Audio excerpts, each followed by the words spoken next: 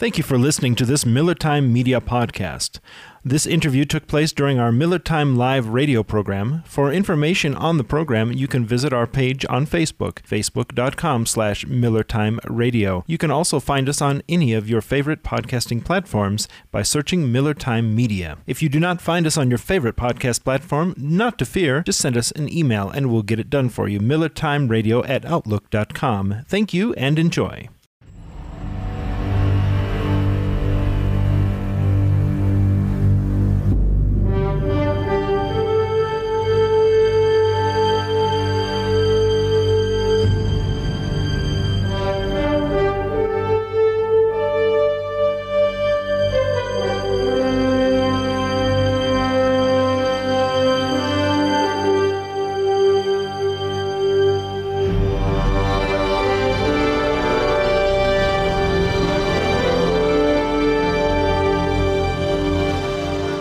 Sadie, I think I've got him on the line now. Yeah. Professor Emeritus from WITS.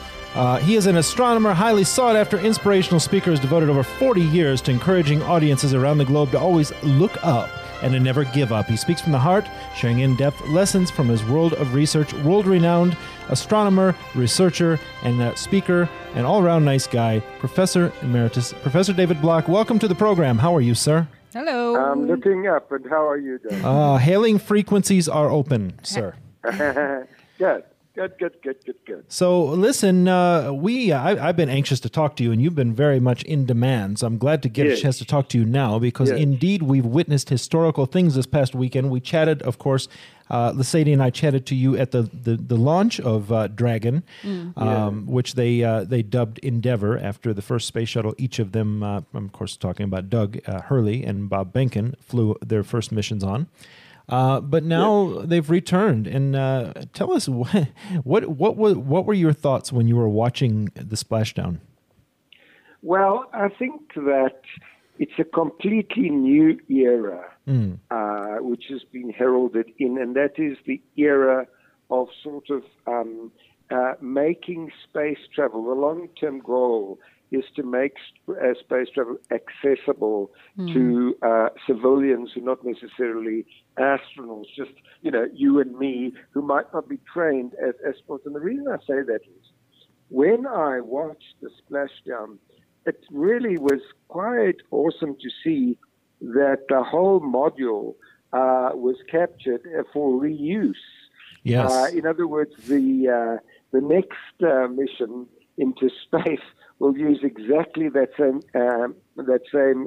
spacecraft, that same module. Now, that, of course, is an utter first. I mean, with the Apollo missions, when they splashed down, that was it. When Apollo 11 splashed down, nothing was reusable. Everything had to start from scratch. This is unique, to see two astronauts come out of the module, and then it can be reused on a future shuttle. I was really highly tickled pink by this, highly amused. And the fact that I'm sure that you know by now, if you've seen the reports and the interview that they gave, I don't know if it was Tuesday or Monday or Wednesday, whatever day that NASA had the press conference, when they're talking about how they're using the satellite phone inside the capsule as they're floating around, calling mission control and saying, "Hi, it's Bob and Doug. We're in the ocean," and then the person on the other end saying, "Yes, I see that." I know. I think another facet of the entire mission, which was such fun to me, is that when Apollo 11 went to the moon, and I just remember that so well, we didn't have the technology that we have now to almost have a bird's eye view wherever they were. That's true. I mean, the moment, as Falcon was taking them off, it felt as if we were actually sitting next to them, because you could see Bob and Doug folding their hands. When they docked, I just felt as if I was in an IMAX theater, Dustin. Yeah. It was just amazing. I was part of it.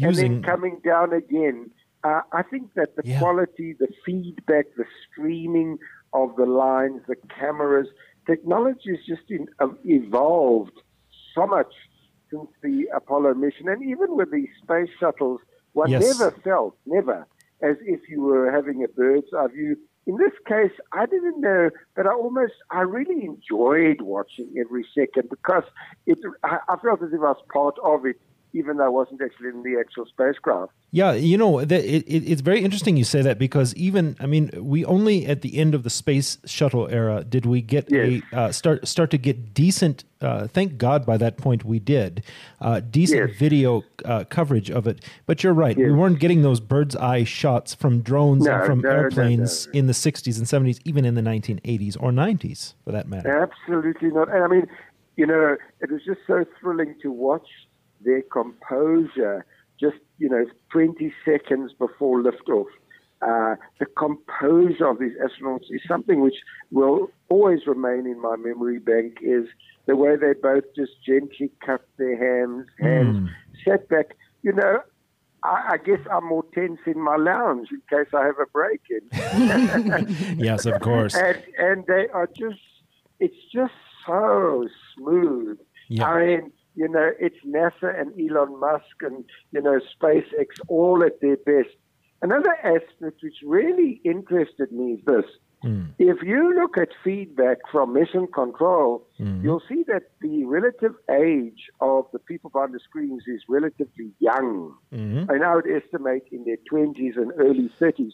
Yes. Now, when people went up with Neil Armstrong, when they were up in mission control, I would estimate the average age, if you look back at feedback, around 50 plus. This is very exciting because it tells me that there's a new epoch emerging, a new epoch being born where, we've got extremely bright young minds who are extremely at ease, extreme ease behind screens.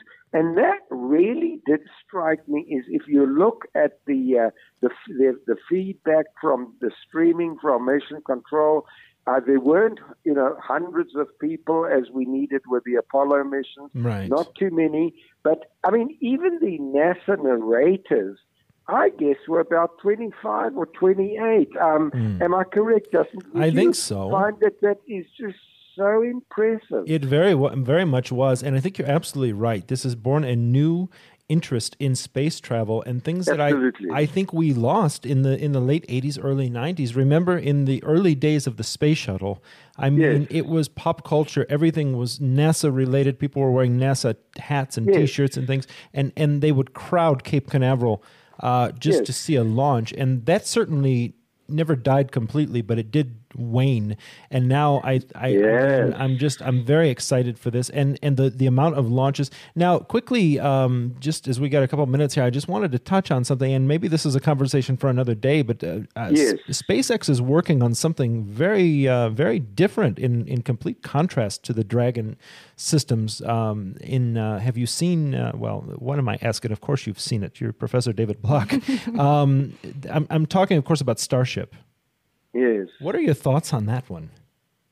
Well, we haven't got much time, so I'll just summarize it very quickly, is that I think the whole idea of making space, whether it's through Starship, other spacecraft, other companies are busy, the whole idea of, I believe, making Mars accessible to all of us in a very short period of time, maybe within the next 10 years or so, is extremely exciting. And, there's a few companies, not many, but there are several companies, competitors to SpaceX and so forth. But in general, just to answer a question very briefly, I think that it's a giant leap forward. All of these future missions really fill me with a degree of ease. That's very interesting. I don't think I felt that degree of ease with the Apollo because there were too many unknowns.